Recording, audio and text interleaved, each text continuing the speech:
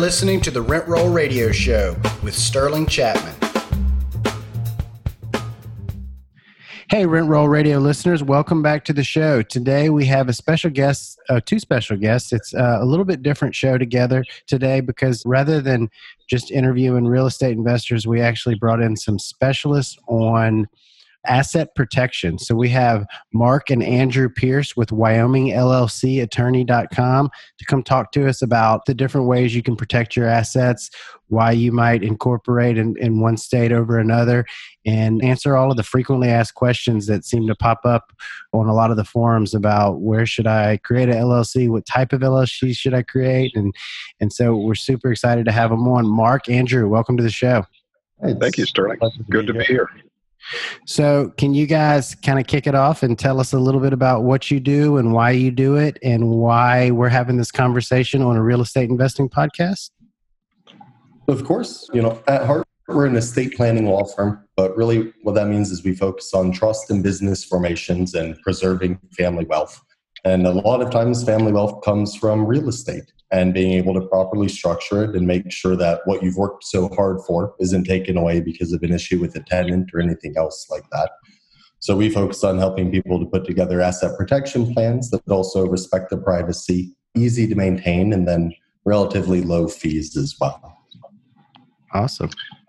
Right. I can add to that as well. We chose Wyoming as a domicile because the LLC statutes in Wyoming, I think, are the best in the United States.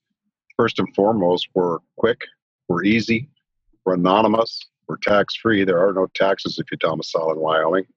And even more importantly than that, we've got a long-term commitment to business-friendly regulatory environments. So when you incorporate or organize an LLC in Wyoming, you've got pretty much a full reign as to what it is that you can put in your operating agreement to make it work for you. So that's why we chose the LLC statutes in Wyoming. Plus, we also have a provision of Wyoming that says the LLC, if you have a single member LLC, which you generally do have in an operational context with real estate, that single member LLC has efficacy in Wyoming, whereas in a lot of states it does not. The additional thing that we do is we have charging order protection. We can make indirect distributions. State acknowledges that. If people can't get inside that LLC, we also have a close supplement, which allows you to avoid having to adhere to most of the corporate formalities that go along with having a corporation or an LLC to prevent piercing that corporate or LLC veil and getting to the shareholders or membership interest holders within the corporation or the LLC. Awesome. So yeah, that was my next question. Why Wyoming? And just for a brief description, it sounds like you just went over why we would go with Wyoming. But I did want you to kind of touch on a few other states because a lot of things I read and I hear people always say in regards to real estate, either Wyoming or Nevada. So I was curious as to the difference between those two states.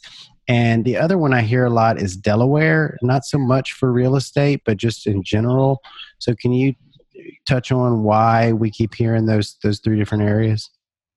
Yeah, I'd be happy to. And in fact, I'll even expand it to New Mexico. Those are the four large players you'll run into: Wyoming, Nevada, New Mexico, Delaware. The primary reason being that they all allow privacy, which is relatively unique.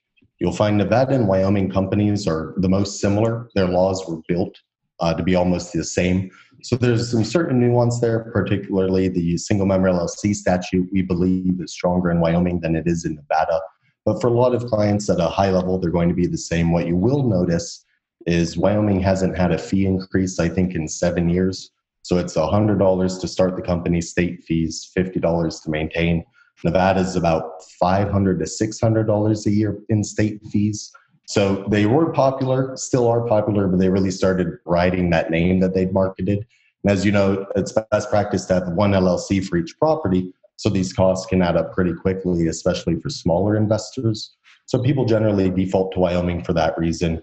You'll hear Delaware thrown around a lot, but in truth, Delaware is better for large corporations. If you're a Fortune 500 company, you go to Delaware, they have the Chancery Court, but they also have high fees big companies don't notice.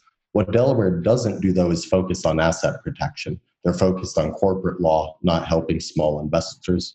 New Mexico, the one that I injected there, that one's popular because it allows privacy, but it doesn't have asset protection features like Nevada or Wyoming. What they don't have, though, is an annual report fee. So some clients look up, and we could talk till we're blue all day about asset protection and why we care. And some clients just go, I just don't think it's an issue where I'll be sued. I just want a little bit of privacy and not be on the internet. Well, go to New Mexico. It can't get much cheaper than that. We don't agree, but there is a place in there for some investors' portfolios. They're more cost conscious. So those are your four big ones. Got it. So I have some additional follow-up questions for that. First and foremost, you've mentioned privacy multiple times. Why is privacy important, and why should people be focusing on the privacy issue? How does that come up when it comes to asset protection? Sure. So let's begin. You've got a fundamental right to privacy. It doesn't mean you're doing anything wrong. Why would you want privacy? Probably for the same reason you don't put your account numbers on Facebook for everybody to see. It's not really their business. And the reason privacy has become bigger over the last 20 years is before, if you publicly owned a company, I'd have to call up Idaho or Wyoming, fax in a request or send it by snail mail, wait for them to send me the records by mail. It would take a month to get there. Nowadays, you just go on Google, you can pull up what everybody owns, and it makes it much easier to find. So essentially, the privacy helps you with three groups. It's the nosy neighbors, needy family members, and aggressive creditors. It really doesn't help you to appear more rich than you are at the end of the day. And a lot of times, at least with frivolous lawsuits, which you see in real estate, they're looking for an easy target, someone that owns the homes in their name, easy to find through a title search, easy to get those homes. You add a little bit of privacy, makes the attorney's life harder. If it's a frivolous lawsuit where they're going off of a commission base, they don't want to put in the extra effort. So it can deter things as well, in addition to just wanting the privacy. Got it. Well, that's exactly right. They sue up to the amount of the existing insurance and let it go after that. So if they can't find who owns the property, it gets rid of what we call the predaceous creditor. So there's a predator-creditor. Well, you own 30 homes. That's great. I can't wait to get hurt. Yeah, my slip disc is worth $30 million.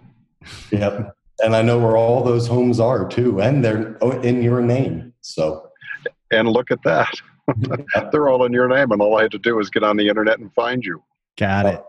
So basically, to kind of summarize the significance of the privacy issue, I'll give an example. So if I have somebody slip and fall at one of my properties, and they're all in an LLC, no, most of them anyway. So if I have somebody slip and fall, they'll go to an attorney, and the attorney will likely just sue up to the insurance amount, unless they can hop online and Google my LLC and kind of put together the pieces and find out, well, actually, he owns 30 houses. He's probably got a lot more for us to be able to go after than just the insurance maximums. So they're likely to try and get more, knowing that there is more to get. Whereas if they couldn't find that I had all those assets, they'd probably just take the insurance payout and run and leave me alone. Yeah, here's what I find. You're exactly right. So they come in there and they take a look at the LLC and they say, okay, now I know who owns the LLC, even though the guy on the lease may be somewhat different. Let's go to the insurance policy limits and pop him for an extra 50. Because it's going to cost him that in litigation fees, so the guy's going to settle beyond the insurance limits for the additional 50, avoid the potential for liability, and avoid the attorney's fees and the time and expense that it takes to out of your day to litigate these types of fees. So that's what we call the predaceous creditor. They basically legally blackmail you. And we'd had one client he'd gone through the reverse. He needed to find the owner of a Wyoming LLC, and it was going to cost him about $10,000 to $15,000 to do that. And with the lawsuit that he had in mind, the numbers just didn't make sense. So, he walked away from the 5 because it just wasn't obtainable for him. With that being said, the privacy does only get you so far. If you've mismanaged your building and you take out a whole apartment block of families, they're going to find out who owns that. The idea is here for, protect you from the internet and some of those superficial creditors, make their lives more difficult. Got it. It's not going to get rid of the government on taxes. It's not going to get rid of consensual bank loans, those sorts of things. It's not going to get rid of the creditors who come after you because you're committing consumer fraud. But, anything other than that, it will generally get rid of 90% of those claims just by having the level of anonymity and knowing that you have to come to Wyoming, sue, get an order from a Wyoming court to divulge who the members of that LLC are and what it is that they own. And the Wyoming courts are probably not going to give it to you. So it's a lot of additional work and effort. So it's not just a matter of naming it to the lawsuit and hoping for the best. So it's kind of an interim effect against a lot of these creditors who come along with slap-happy attorneys who want to pop a little extra money out of you. I want to dig in a little further in the other protections that the Wyoming LLCs offer. And two of them come to mind. And I was just going to ask you about one, but I'm afraid I'm going to forget the other one. So I'm going to mention them both and y'all can answer in whichever order you want. So one you mentioned was charging order protections. I'd like to hear more about that. And before I forget, I want to throw out there another question I had was, I think you mentioned something about not having to follow the certain protocols in a Wyoming LLC as rigorously as you do in others.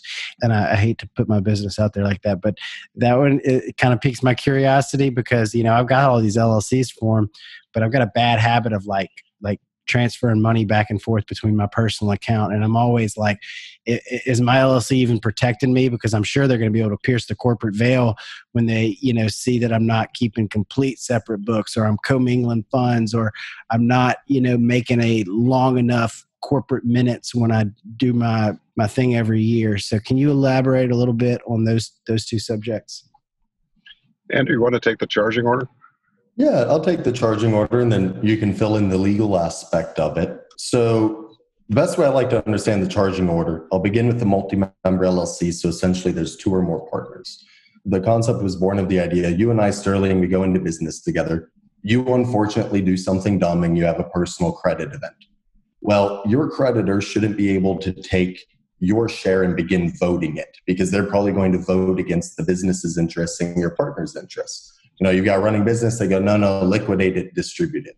So what they do is they say on the charging order protection, if the company's going to make a distribution to you, Sterling, the creditor can take that distribution, but they can't take your percentage in the company, forced distributions, forced votes. So it protects other partners. What Wyoming does, what a lot of other states have the tendency to do is to look at a single member LLC, one owner, and go, this isn't a real company, this is an alter ego. You're not going to get any of the normal LLC protections. Wyoming looked up and went, we just don't think that's fair because there's a lot of small businesses where you don't want to bring a partner on for any number of reasons. We shouldn't put them at a disadvantage. So the LLC laws in Wyoming, it's the only state where multi and single member LLCs are treated the same in every respect. So this extends to charging order protection as well. So if you have a personal credit event, they aren't able to take that LLC even if you're the only owner.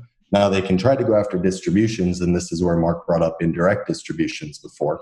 So it kind of becomes a game of it's like arguing over a melting ice cream cake. They know if I take the money out of the LLC, it's theirs. But for as long as it's in the LLC, they don't get to touch it.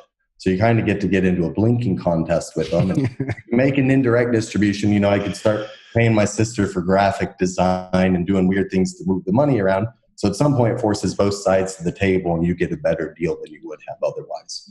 And that even applies with the single member. And the reason that's effective in real estate is so you've got the parent up here in Wyoming and your children.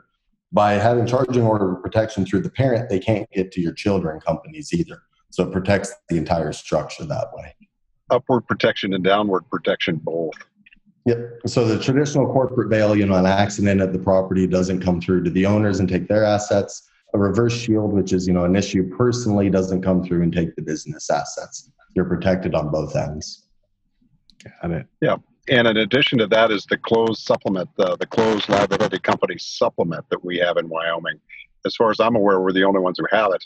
What it allows you to do is to avoid the corporate formalities like having a meeting or having special meetings or seeking approvals. That allows you to act just by consent. And essentially the only thing that you're not allowed to do, Sterling, is that you can't take money from one LLC, put it into another LLC without a reason for that happening. And you can't treat it for personal expenses and personal expenses going into that liability company. So I think you've got some issues there on your money management, but you can straighten them out. So in Wyoming, so that's about the only thing you can't do is commingle funds. I just reviewed an operating agreement that was put together by a firm out of California that had charged or was proposing to charge a client $3,000 for a simple operating agreement on a single member LLC. And they said it had secret sauce. I didn't see the secret sauce in there anywhere because for a single member LLC where you can vote to do anything you want, just exactly what kind of sauce do you need? So I went through it and it was 38 pages long. So I asked this person, I said, at the end of the day, have you read the 38 pages? And she said, no, I haven't. I said, well, how do you know what it is that you're supposed to be doing? Because if you don't follow that agreement, then you're violating the agreement. You're violating the efficacy of the LLC bail, and they can pierce it. So the less said in the operating agreement, fall back on the statute, the better off you're going to be. And that operating agreement, to be quite frank with you, is worth about $199 online. That's what we sell that operating agreement for. So the $3,000 that they're charging for the secret sauce was non-existent. And it was a Wyoming LLC. They had recommended not to adopt the closed LLC status because they felt as though their operating agreement was that good, even though the client wasn't going to read it and follow it. And the reason, real quick, the history on the closed LLC was Wyoming looked up and realized in single member companies or family companies, these annual meetings don't really matter. Single member company, it's literally you talking to yourself since it's the only owner, right? And then signing off on it. On a multi-member, you're talking about business at the breakfast table, lunch table, and dinner table. What the heck do you need an annual meeting for? So you say, the lack of, we made an investment decision. Well, the idea with family is you've talked it through. You don't have to properly notify the other partners because you're close. So it takes away some of those formalities. So that way, when you don't hold an annual meeting, you're not accused of not having held an annual meeting. Probably be good to still have one, but by statute, not required and not a reason to pierce the corporate veil. So it works beautifully for small groups and when there's one owner. Yeah, I just can't imagine. Wyoming is particularly set up for the small business operation. And if you're not taking advantage of that statutory framework, I think you're really missing out on a lot of the protections that are available for LLCs. And I particularly find it interesting that in Wyoming, we acknowledge the efficacy of the single member LLC, and we give you the closed supplement status. So, other than commingling funds, it's very difficult to pierce that corporate veil. But there's one more thing that you should know. To be able to pierce the corporate veil, Sterling, you have to have clear and convincing evidence, which is like a criminal standard, not a civil standard. So it's very difficult to get through these things. And, the gravamon's on the judge to say, look, no, these things are good. Unless you can show something that's going on here that's way outside the bounds of the law, I'm going to let this thing stand. Whereas in a lot of states, everybody's trying to break through these things. It's like a payday. It's like the piñata. You hit it enough times, it'll break open.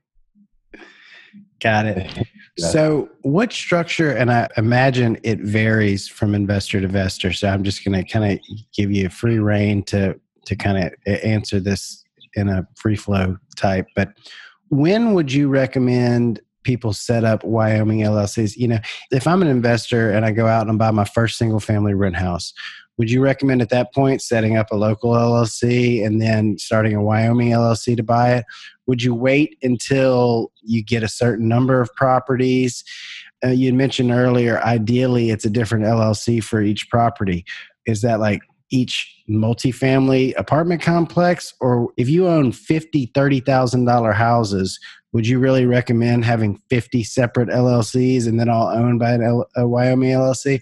So just kind of elaborate on your thoughts around when the asset protection conversation should be taking place, how you think it should be structured on the front end, and what might be trying to kill a mosquito with a sledgehammer. Why don't you take that one, Drew? Sure. We always start off saying you don't want needless complexity. There's a lot of ways you can slice it and dice it for more protection, but it gets more complex than people want. We'd say even with one property, start off with at least an LLC in your home state. You don't have to have a Wyoming holding company at that point, but start off with an LLC always, because what this will prevent is the home's in your name. You now learn you need to transfer it into an LLC, but you have a due on sale clause. Now you need to use the land trust to transfer it, and that's going to raise your expense. So it's always easier to start off and do it that way. Certainly, once you have more than one LLC, at that point, a holding company makes sense. We'd argue it makes sense with one LLC, but sometimes it's their first property. They're not comfortable with it yet. But certainly by the time you're at two LLCs, you want a holding company up there at the top. Now you've said, if I've got 50 properties at $30,000 each, do they each need an LLC? The answer is look at it from the point of view of your creditor. If you've got zero equity in it, it's not very tempting, but are they cash flowing very well? Well, then it still might be tempting to a creditor to go ahead and go after it. Something else to look at is, are there transfer taxes in your state, or what are they? And how likely are you to sell this property? If you're planning on selling this property in 3 years, but it's bundled up with other properties in one LLC, you're going to have to transfer the title, which is going to lead to cost and complexity. If every property is in its own LLC, when you sell the property, you just sell the LLC. So that's the response there. Look at how much equity you have, the cash flow, and then how complex do you want to make it? Do you have anything to add to that, Mark? Yeah, I do. What I'd like to discuss is the series LLC that may help bring down some of the costs in that. We do have series LLCs in Wyoming. You're starting to see them in more and more jurisdictions. Did you want to throw that into the fray there and see how that works for Shirley? I've heard of it, and I'm very interested in this conversation. I'm glad you brought it up. I was actually searching for the name when you said it. So I have read about the series LLCs, and I've heard. I think it was a Ken McElroy book or maybe a Garrett Sutton book.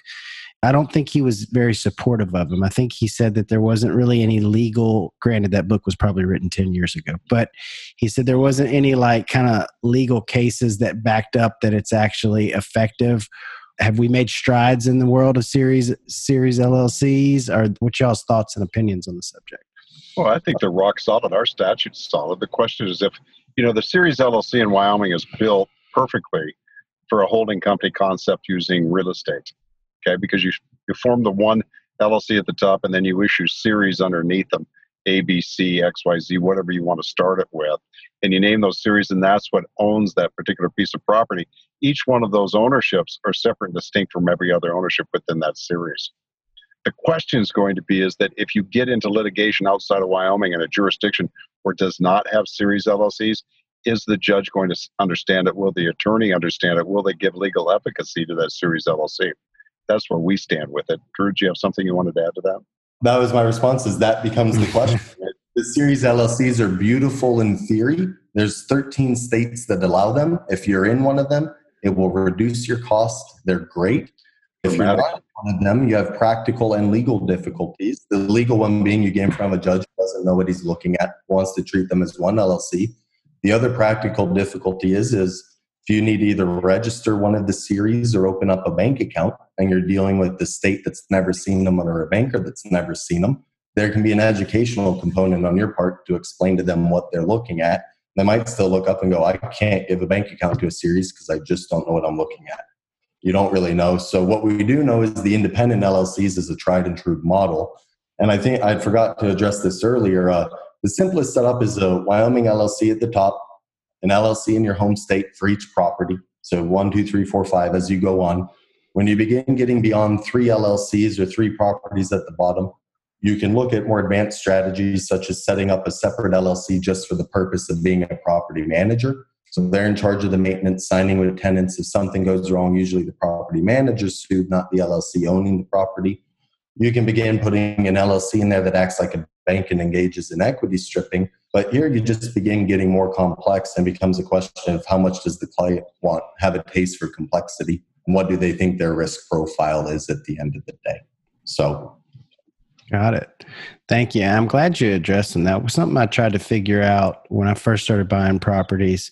I think my first 2 were in my name because of the financing I was getting at the time. It's a lot easier to get the 30-year fixed low interest rate loans in your personal name than it is in an LLC. And I had thrown the question out there, should I start an LLC to manage the properties, even though the assets are not actually being held in the properties? Is there any benefit of that? And I didn't sort of speak directly to any lawyers or experts like yourself, but I think the feedback I got from several individuals on Bigger Pockets was that they're going to go after who the title is under, so that the LLC doing the property management didn't really add any level of security. Would you disagree with that statement? It depends on who the lease is with. The lease, if you have a lease to one individual and they're obligated to take insurance out under that lease, and the individual slips and falls on the property, then in all likelihood would go back against the lessee. But you're right, they may also go back against the property owner and see what they get in terms of the property insurance. You could zoom out and go, if you had a third-party property management company, they were supposed to do these things and they didn't. It's clearly the property management company's liability. You can push it off to them. Here it becomes a little weird because you also are the property management company. So they're going to try to argue, hey, it's not the prop company we go after, it's the other one. But they're stuck making that argument in court at $500 an hour. And then one thing you can do is, if all you do is set up a property management company but you don't substantiate it, it's a little bit easier to get through. But if the property management company has an agreement with each LLC and it says, you're going to pay us on these dates to do these things, and then the transfers take place, they get the insurance, and it looks like a real property management company, Or better yet, your property management company also has third-party properties that it manages, so it really is a property management company. It becomes much harder for the attorney to break through. We're never going to say impossible in asset protection, but the goal is always to put as many barriers between you and your creditors as possible. Because, I mean, then unless you've really done something wrong, the idea is you just kind of tire them out. Got it. So one other question I definitely wanted to ask y'all, and I don't know if this is necessarily a attorney's question or a CPA's question. I have trouble sometimes figuring out where one ends and the other begins. A question I get a lot is... I'm a CPA too. Oh, man, I hit the jackpot. A question I get a lot is, which is better, and should I do an LLC or an S Corp? And my initial response from what I've read is, when I go and fill out my LLC paperwork, it says, how do you want to be taxed? And I can either check as a sole proprietor, an S Corp, or a C Corp. So is an S Corp really different than an LLC? And is that a legal distinction or is that a taxation distinction? Can y'all elaborate on that topic a little bit for us? I can do that. You can be taxed as a C corporation, an S corporation, a partnership, or a single member LLC, depending on what fits. So the S corporation designation applies to corporations and to LLCs. So that's a tax designation, not a legal, has no sort of legal ramification whatsoever on the LLC itself. In fact, in Wyoming, there's an LLC statute that says irrespective of the tax designation you elect, it has no effect on the efficacy of the LLC there. So what we typically recommend is that for your operating subsidiaries at that lowest level, what you want to do is you want to put into place a pass-through entity that passes through all of the receipts and disbursements up into a holding company. And then the holding company itself typically would be taxed as a partnership. I don't really like the sub-S designation so much anymore. It's not been amended or supplemented in about 34 years. I think it's become more and more of an historical acronym because of the differentiation between earned and unearned income and the stigma associated with that. I think the partnership gives you all of the deductibility that you get with an S corporation without the constraints that go to it. So that's the long and the short of that. Good deal. So did you guys have any other topics you wanted to cover around LLCs and asset protection, and any call to action for the investors out there that might be on the fence or trying to figure out which direction they need to go or where they need to start? Sure. I'll say in LLCs, especially when you're beginning, a lot of it can sound like alphabet soup. And from having dealt with clients, a lot of clients like running their businesses, but that doesn't mean they like paperwork. So what we would say is regardless, you've worked hard. Real estate, it's a valuable asset inherently. You should protect it, even if it just means one LLC. And then you work your way up to a multiple entity structure you become comfortable with, but at least do something to protect it. And then if you do want something complex, you can even have it where one LLC owns the land, another LLC owns the building. You can do all sorts of stuff if you want, or start with one LLC. Either way, we're happy to help you. You'll find our pricing is pretty unique among attorneys, only because we're not going to force you to speak to the attorney. If you know what you want, we have an online order form. You'll go to wyomingllcattorney.com, orange order button in the upper right of every page. Less than 5 minutes, you hit submit. We'll get everything back to you within 24 hours. $199, including the state fee, agent service, operating agreement, and other things. And every company we form is anonymous, so none of your details will be made public. If you feel like you've got a few more questions, call in or submit the contact form. And of course, we've got attorneys on staff too who can assist with the legal questions and tax questions too if you wanted to engage in more structuring. But don't do nothing. At least have one LLC, I beg you. So. Absolutely. And I think you already answered the question, but I'll throw it out there anyway, just in case you have anything you want to add on. And that's, where can our listeners find you? Where can they find out more about you? I know you've mentioned your website a few times. Do you have any other social media, phone numbers, email, any other kind of contact information you want to throw out there so that our listeners know how to get in touch with you? We have some neglected social media pages that I won't bother anybody with. If you message us through our Facebook, we're notified of it. But otherwise, we got a contact form, info, email, and a phone number. So just Mark, I'm going to put that on Andrew because I'm thinking that's the young buck's job to keep up with the social media. That is my... Yeah, okay. It's your week to take the blame. Awesome. Well, thanks, guys. I really appreciate you joining. I really appreciate you offering a ton of clarity. And I will definitely be following up after this call with another personal call to you, because I am interested in getting a parent company set up to house my LLC. So I would encourage everyone else to as well. Okay. So thank y'all, and talk to y'all soon. Thank you, Sterling. Thanks for tuning in to the Rent Roll Radio Show, brought to you by Crestworth Capital. We hope you enjoyed the show, and if you did, please hit the subscribe button and leave us a rating and review. You can also visit us at crestworthcapital.com or rentrollradio.com, or follow us on Facebook at Rent Roll Radio or at Crestworth Capital. If you would like to reach us, feel free to shoot us an email at info@rentrollradio.com or sterling@crestworthcapital.com. We hope you come back next week to join us on some more of our journey. Until then, happy investing.